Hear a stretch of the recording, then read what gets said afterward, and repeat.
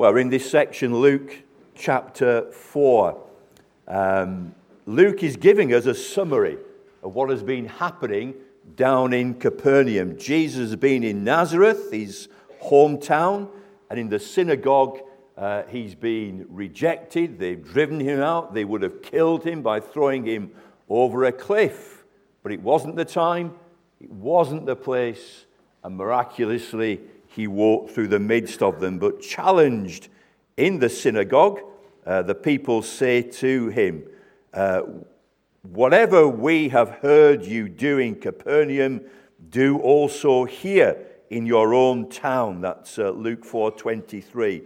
Do here in Nazareth what we've heard you've been doing in Capernaum. And so following this Nazareth incident, Luke is inspired to tell us what had been going on down in Capernaum. And last time I preached on a Sunday morning, we looked at the incident on that Sabbath day, then a Saturday, now of course for us, a Sunday. The resurrection of Jesus Christ changed everything. The Christian Sabbath is Sunday, but it was the Saturday then, the Sabbath, the Jewish Sabbath in the synagogue. That great event took place where the people were amazed. And he displayed his cosmic power. A demon was driven out of a possessed man, and Satan's power is being broken. It was a public, powerful display. It was dramatic, and the people were in awe as to what had happened that Sabbath day in Capernaum. Verses 36 and 37 of Luke 4. Then they were all, no one was left out here, they were all amazed and spoke among themselves, saying, what a word this is! For with authority and power he commands the unclean spirits, and they come out. And the report about him went out into every place in the surrounding region. So from Capernaum, it even reaches Nazareth. And when Jesus arrives in Nazareth, he's giving a discourse on Isaiah. The Spirit of the Sovereign Lord is upon me. And the people are sort of approving of his sermon, his message. But they want to see some miracles that they've heard about happening in Capernaum. Do hear what we heard you did in Capernaum. And so Luke is now giving us a little summary of those things. But this dramatic event on that Sabbath day was public and it was dramatic. And now we come to verses 38 and 39. There's a real change in the tempo.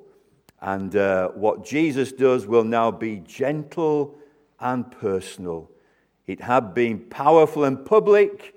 It will now be gentle and personal. He leaves the synagogue. You and I will leave church around about, 5 to 12 or so. We'll sing a hymn, and we will leave this building. And 2,000 years ago, almost now, Jesus was in a worship service, and he left. And as you will go to your homes, he went to a home as well. So it was public, and now it becomes something very personal. And there's something lovely here, that Jesus Christ is indeed the Lord of hosts. He commands galaxies, Andromeda and the Milky Way, and every one of the 200,000 million other galaxies containing thousands and millions of stars. He's commanding them. He's commanding, overseeing the concerns of nations here on planet Earth. He's the Lord of hosts, but he's also the God of Jacob. He's the Lord of the multitudes. He's Lord of your life as well. He's concerned about you and me. He controls the galaxies. He moves the nations. They rise and they fall. We're thinking about a coming election, and our Prime Minister's being pretty cagey. The Lord Jesus Christ knows when it is. He knows the results, and no efforts of opposition or government or minor parties can thwart that or change that. He is in full control, but he's also concerned about you. And my friend, this morning, he is able to fix you. Jesus goes to the home of his disciple Peter, and there he finds that his wife's mother is unwell. Note, by the way, just in passing, Peter was married. Peter had a wife. Just mention that in passing. But the mother-in-law, then Peter's mother-in-law, her situation is, he wouldn't say it's a desperate one. She was sick with a high fever. Now, I know that my son is at home at the moment. He hasn't gone to church because he has a high fever. He didn't have a good day yesterday, didn't sleep much last night. He has a high fever, and he's taken paracetamol, and that should bring the fever down. But she had a high fever. She hasn't got kidney failure. She hasn't got liver disease. There's not a cancer that we know about. She's got a high fever. So her temperature is around about 39. A fever, about 38. A high fever, 39, or in old money, 102 degrees Fahrenheit. I remember 98.4 as normal. It's now 36.7. I had to learn these new units. But 100 used to be a fever. 102, a high fever. 39. So she's in bed. She's at home. It's the Sabbath day. She didn't go to the synagogue. She's feeling pretty lousy. You do with a fever, and she has no appetite. And in come the party from church. There's Peter and probably Peter's wife, and Jesus has come for lunch as well. The morning service has finished in the synagogue, and what a service it had been. And there's a buzz around Capernaum. All that's been taking place in the synagogue that day, they've never seen anything like it. And so the people, guess what they're talking about? Well, they're not talking about the chariot race from the day before. They're not talking about the gladiators who'll be performing in the next village in a couple of days' time and getting flyers out for that. They're talking about what happened that morning in the synagogue. It has gripped them. The wonderful works of the Lord Jesus Christ, his wonderful works. And the thing I want to point out, the wonderful works of Jesus didn't finish at the end of the Sabbath synagogue service. They continued in Peter's home. Wherever Jesus is, he is continuing to work.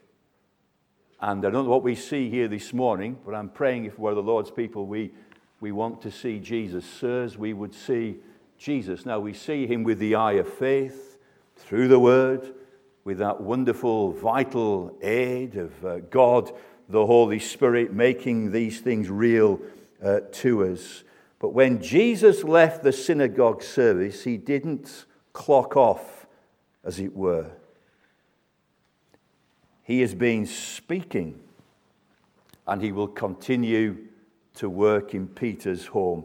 And as we leave here, again, I don't know the time, around about 5 to 12, 11:55, Jesus will continue to be working. As he has spoken amongst us here this morning, following the service, we need to reflect on what he said. So, as we sit in the pews, it's not a difficult thing. Wow, what did he say? How did you find that? What was he saying to you? Or that hymn, or that little phrase that was used in the prayer, that struck me. It's a service as a whole. Is he speaking? As you get into your cars and journey home, and the children in the back, and the conversation goes to Jesus' strong and kind and sign language. And what did you do in Sunday school? Who was your teacher today? And what was the lesson? And you'll find they'll maybe have to scratch their heads and think about it, even though it was only 20 minutes ago, but tease it out of them, draw it out of them, and talking. And then round the dinner table, what an opportunity that as you get to your homes, Jesus is still working and he is still speaking. If we would reflect and we would converse together like those folks in Malachi's time, the people who feared the Lord spoke together, and the Lord made a book of remembrance and wrote down these things. They shall be mine, said the Lord, on that day when I make up my precious jewels. So Jesus arrives in Peter's home and he hears the news. Now he arose from the synagogue and entered Simon's house, but Simon's wife's mother was sick with a high fever, and they made request of him concerning her. So he stood over her and recommended 2 paracetamol. Now, nothing wrong with that. And that's what he might well recommend. I'm sure he does recommend, unless you're allergic to it today, because he will use means, and thank God for medical science. Oh, I'll just pray. Well, he's giving you paracetamol. Ibuprofen, another one. Take them. But they weren't around 2,000 years ago. Maybe there's some mashed up root that could have been had and applied, and nothing wrong with trying that. But Jesus was there, and so they turned to him. He rebuked the fever, and it left her. And here's the wonderful thing. And immediately she arose and served them. There was no delay here. She was up, and she was actively serving. Now, if you've had a fever recently or a high fever, it takes a little while to recover. It can leave you feeling pretty tired and lethargic. But Peter's mother-in-law, immediately, she was up and doing what she wanted to be doing all day long anyway, but wasn't able to because of this fever. She's up and she's serving them, getting the meal ready. Well, here's a little application for us straight away. Spiritually, are you a believer here this morning?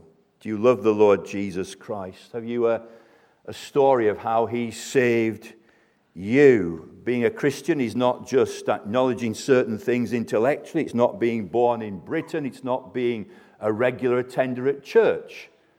Christians do regularly attend church, but Christianity is more than that. It's a relationship with God, a living relationship. It's not dead religion, it's living religion. It's relationship with him, knowing him, not just about him. And it's only possible through the Lord Jesus Christ. He's made an end to our sin. We trust in Christ. Our sin is dealt with. We come to know God the Father. Now, do you have a story of that? And initially we can be enthusiastic and we're serving well. And we long to be at the meetings. I remember the first time I was working for the Heath, 1987, we arrived, 2 little children. And Sunday nights they had to be in bed by a certain time. It meant one of us couldn't go to the evening service. Well, we had a loose agreement as to who would go, but there almost used to be fights. Well, it's my turn tonight. No, it's my turn. Where is the blessedness I knew? Where's that zeal? Where's that eagerness? Midweeks. It was great to see the room filled on Wednesday. It was the biggest number I've seen at a midweek meeting in the 2 years I've been back at the Heath. Will it be that full this Wednesday? Or will it be fuller? Will we have to, as I remember in days gone by, open up the extension bit and people going into there? Why not? Why not? Is there an eagerness, putting aside other things? And spiritually, we can catch a cold. And the symptoms are lethargy and a lack of hunger, and there's an inactivity. And we can be at home when really we know deep down where we need to be, but we just can't stir ourselves. We can't stir ourselves. What's the answer? Well, it's not a visit from the pastor. I've tried that. I've tried that one. And unless the Spirit is moving. So I think the great work of any church is prayer, not to badger people. We can remind, certainly. I think there's an appropriate time to do that, but the only answer is a fresh vision. We're going to finish with this hymn before too long. It's a prayer. Give me a sight, O Saviour, of thy wondrous love to me, the love that brought thee down to earth to die on Calvary. Make me understand it. It's a prayer. I can't make you can't make me understand it. We get offended, we get upset, we get annoyed. We can pray for each other. We can look for opportunities, pray to God. We caught a cold spiritually. We do catch cold spiritually. It's part of life here on planet Earth. If we say we have no sin, we deceive ourselves. The truth isn't in us. Are we a bit like Peter's mother-in-law this morning? Oh, we dragged ourselves here, but really, our hearts are somewhere else. Make me understand it. Help me to take it in, what it meant to thee, the Holy One, to bear away my sin. Was it the nails, O Saviour, that bound thee to the tree? Nay, 'twas thine everlasting love, thy love for me. Oh, wonder of all wonders, that through thy death for me, it's not religion, it's what Christ has done for us, God has done for us in Christ. Through thy death for me, my open sins, my secret sins can all forgive me. Then, well, here's a wonderful prayer. This is the last verse we'll sing together this morning. Then melt my heart, O Saviour. This is this restoration. Bend me, yes, break me down until I owe thee, on thee, conqueror and Lord and sovereign crown. Oh, little application there. The restoration of Peter's mother-in-law. So, gentle and personal. Now we have the general practitioner. 3 GPs this morning. The first was the longer one. Second is shorter. And the third one is very short. But now we've gone from gentle and personal to the general practitioner. Verses 40 to 41. When the sun was setting, so for the Jew that's the end of the Sabbath. The sun sets on the Sabbath day. Sabbath is over. When the sun was setting, all those who had any that were sick with various diseases brought them to him. I imagine it's outside Peter's mother-in-law's home then, or is it Peter's home and she's there? Anyway, it's this home. They brought them to him, and he laid his hands on every one of them and healed them. And demons also came out of many, crying out and saying, "You are the Christ, the Son of God." They didn't say it with any note of praise, but a note of horror. He hadn't come to save them. Have you come to condemn us? It's surely not the day yet. No, it wasn't the day. But he was dealing with them. He's suppressing the works of the devil. He's plundering the strong man's house. He, rebuking them, did not allow them to speak, for they knew that he was the Christ. They'd seen him before in those realms of glory. Here is Jesus now dealing with various needs that are brought to him. The general practitioner. Now, doctors, we've got a few doctors in the membership, and we all know doctors, and we need them. We certainly need them. There are two rough areas, divisions of doctors. You can either be a general practitioner where you know a little about a lot. So in comes somebody. It could be anything. I wonder about doctors. I don't know how you cope.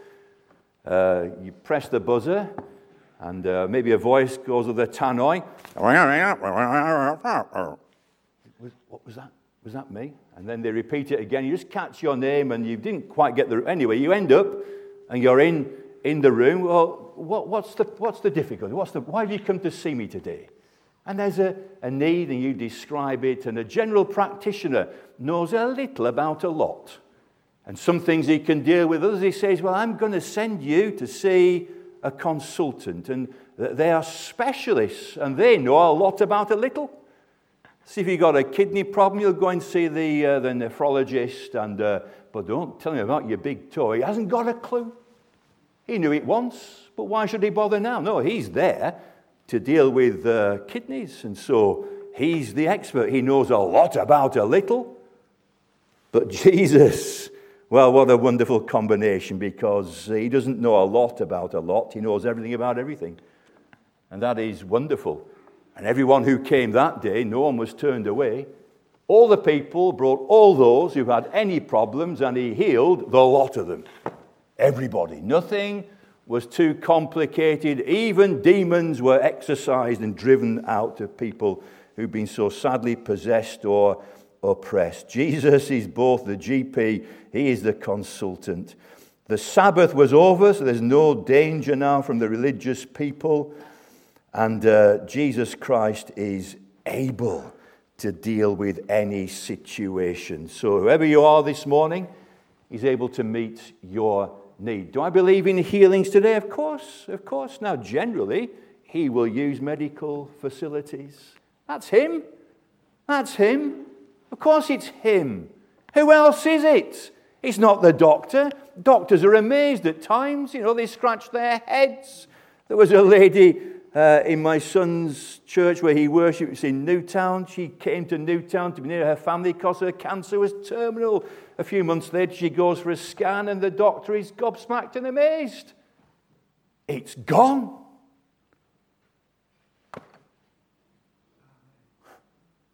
Now, people in the world say, well, what a stroke of luck that is. No, it's God. And he's kind, even to those who think nothing of him. Of course, he's able to deal with physical ailments, and we're allowed to pray. We're allowed to ask. There's a friend of my wife's, and she has a difficult diagnosis, and she's a believer, and she's bearing up well. And she said to my wife the other week, I've asked him for 10 more years. And my wife's quite right. She said, well, we can ask. He might say no, but we can ask. Hezekiah, how many years did he ask for? Yeah, 15. 15. And he had them. I'm not too sure they were the best years of his life. There were a lot of difficulties, but God did answer his heartfelt prayer for those 15 years. Physical ailments, yes, he can heal. But I want to tell you something more wonderful.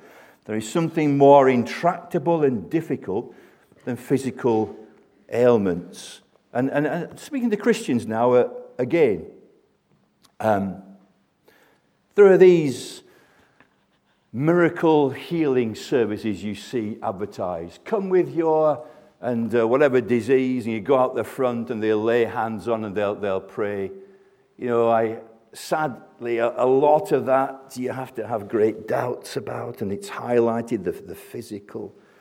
But no doubt God can heal. He can heal miraculously, even without medical intervention. This lady in Newtown, what a wonderful deliverance from a physical difficulty. But there are many unseen difficulties in a congregation. The most difficult healings are healings of relationships that get so easily broken. Intractable, difficult. I'll tell you somebody who's able to solve them. Yeah. He's the Lord Jesus Christ. He can do things which we think are impossible. He can restore fellowship. He can heal the brokenhearted. Much allusion to this in the prophecies of the Old Testament. He's come to heal the brokenhearted. He can restore relationships, and they need to be restored, because there it's where the Lord commands the blessing, where we're dwelling together in this joyful unity. But the chief relationship He's come to restore, and this is your greatest need, my friend. If you haven't got this, then your physical healings and your relationship healings will count for nothing in eternity, because you need to be restored to God. God made you to know him. You're made to know him and to rejoice in him, and that is life, knowing the Creator, not just knowing about him. And all that stops that knowledge of him, I say all, it's a mighty thing, but it's a little word. It's sin, and sin is what we are. We are sinners, therefore we sin, we do things wrong. But the essence of sin is going your own way, living without reference to the God who gives you life and breath and sustenance in every way. He's the one who keeps your heart beating right now. And there are those who go around just ignoring him. Would you ignore the one who, if you had a heart machine and somebody at a distance had a remote control switch on your heart machine, would you just ignore them? I'm sure you'd be checking on their well-being and making sure they're still around and making sure they had all their needs. But this divine being is keeping your heart beating, your cells dividing in the right manner. He gives you food and air. It's lovely to breathe. It's his air. What is sin? Taking all his goodness and ignoring him is a terrible thing. And it will end in an eternal death and judgment. But there is an answer, and it's not religion. It's not church going. It's not your prayers. It's not stand up, sit down. It's not reading the Bible or going to church enough times. It's Jesus Christ who came and lived a perfect life on your behalf, and then he dies to bear the wages of your sin and my sin. It fell on him on Calvary as the eternal Son of God. He is infinite in his person. As a man, he can represent you and I, and he stands in our place on Calvary. And God the Father, according to an eternal plan, pours out on his own Son the eternal wrath that you and I deserve. And Calvary was hell on earth 2,000 years ago. No, I don't believe in a God who'd send people to hell. Well, my friends, his love is demonstrated in this way. To stop you going there, he went there himself. That's what the cross is. He announces the penalty and he takes it himself. And he died, he was buried. How do we know that he really took away my sin? The resurrection. Up from the grave he arose with a mighty triumph over his foes. Death defeated, sin defeated, hell sealed over. The gates of heaven not only opened up, they're taken off their hinges. And so through the Spirit and the Word, I can say to you with the authority of God, come that your sins might be forgiven. Believe on the Lord Jesus Christ, and with that belief comes a repentance it has to do for what you are, a sinner before a holy God, hell-deserving. But thanks be to God for the Lord Jesus Christ, who lived for you, died for you, and rose again. And that's the healing that you desperately need here this morning. The general practitioner. Finally, very briefly, the great priority, verses 42 to 44. Now, when it was day, so it's the next day now, their Sunday will be our Monday morning, setting off for work, school, etc. Jesus, he departed and went into a deserted place. And we're pretty sure, I'd be pretty sure, he's gone there to pray. Some place of solitude. He's having his quiet time. And the crowd sought him and came to him and tried to keep him from leaving them. They want him to stay. Make Capernaum the place where you stay. Don't go anywhere else. This is to have you in the village, in the town, in the city. Wow. No more sickness, no more disease, no more demons. Wonderful services. Stay. But he said to them, I must preach the kingdom of God to other cities also, because for this purpose I have been sent.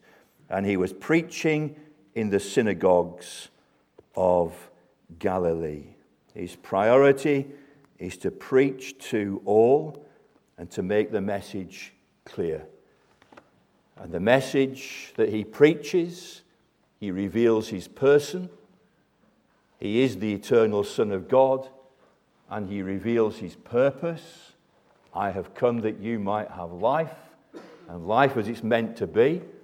How do we get that life? Another sermon preached by Jesus. I have come not to be served, but to serve, and to give my life, says Jesus, as a ransom for many. We've had the gospel. The ransom was the cross. He pays your ransom fee, that you might be released from sin's bondage and the wages and the penalty. You might be set free here and now to know sins forgiven, peace with God. And this is wonderful, the certainty of heaven to come, because it doesn't depend on me, it depends on him. So it's certain. Believe. Repent. Believe. Trust in him. The priority was his preaching. He's come to do us good. And he wouldn't stay in one location. And by his Spirit, he's all the world over. He doesn't clock off at, it is 5 to 12 now, so I'm about to finish. But he won't be clocking off. I'm going to go home and have my roast dinner cooked by my daughter-in-law, actually. Not my mother-in-law, but my daughter-in-law is in charge of the roast chicken dinner today. But Jesus will be there. And whatever you are having, may he meet with you in your car on the way home and over your dinner table and back together again this evening. And may the cold symptoms disappear as we take that sight of Jesus Christ and bring the kids again tonight, and even bring the little ones. We've got one baby who comes regularly on Wednesdays, and she's here again this morning. Bring them. Wouldn't it be great to have a creche on a Wednesday night? If there was a need, we'd have a creche as well. But make sure you get saved this morning by trusting in the Lord Jesus Christ. And if you need that spiritual paracetamol, really pray this final hymn with all your hearts. Let's pray. Father, thank you for a brief time in your word. Thank you for the wonderful works of the Lord Jesus Christ. Last time, public and powerful. And here this morning, we're thinking about the gentle and personal and the general practitioner and the great priority. He is so wonderful. May he be more and more wonderful to each and every one of us. Amen. Well, let's sing that final hymn together. 205 in the hymn books. Give me a sight, O Saviour.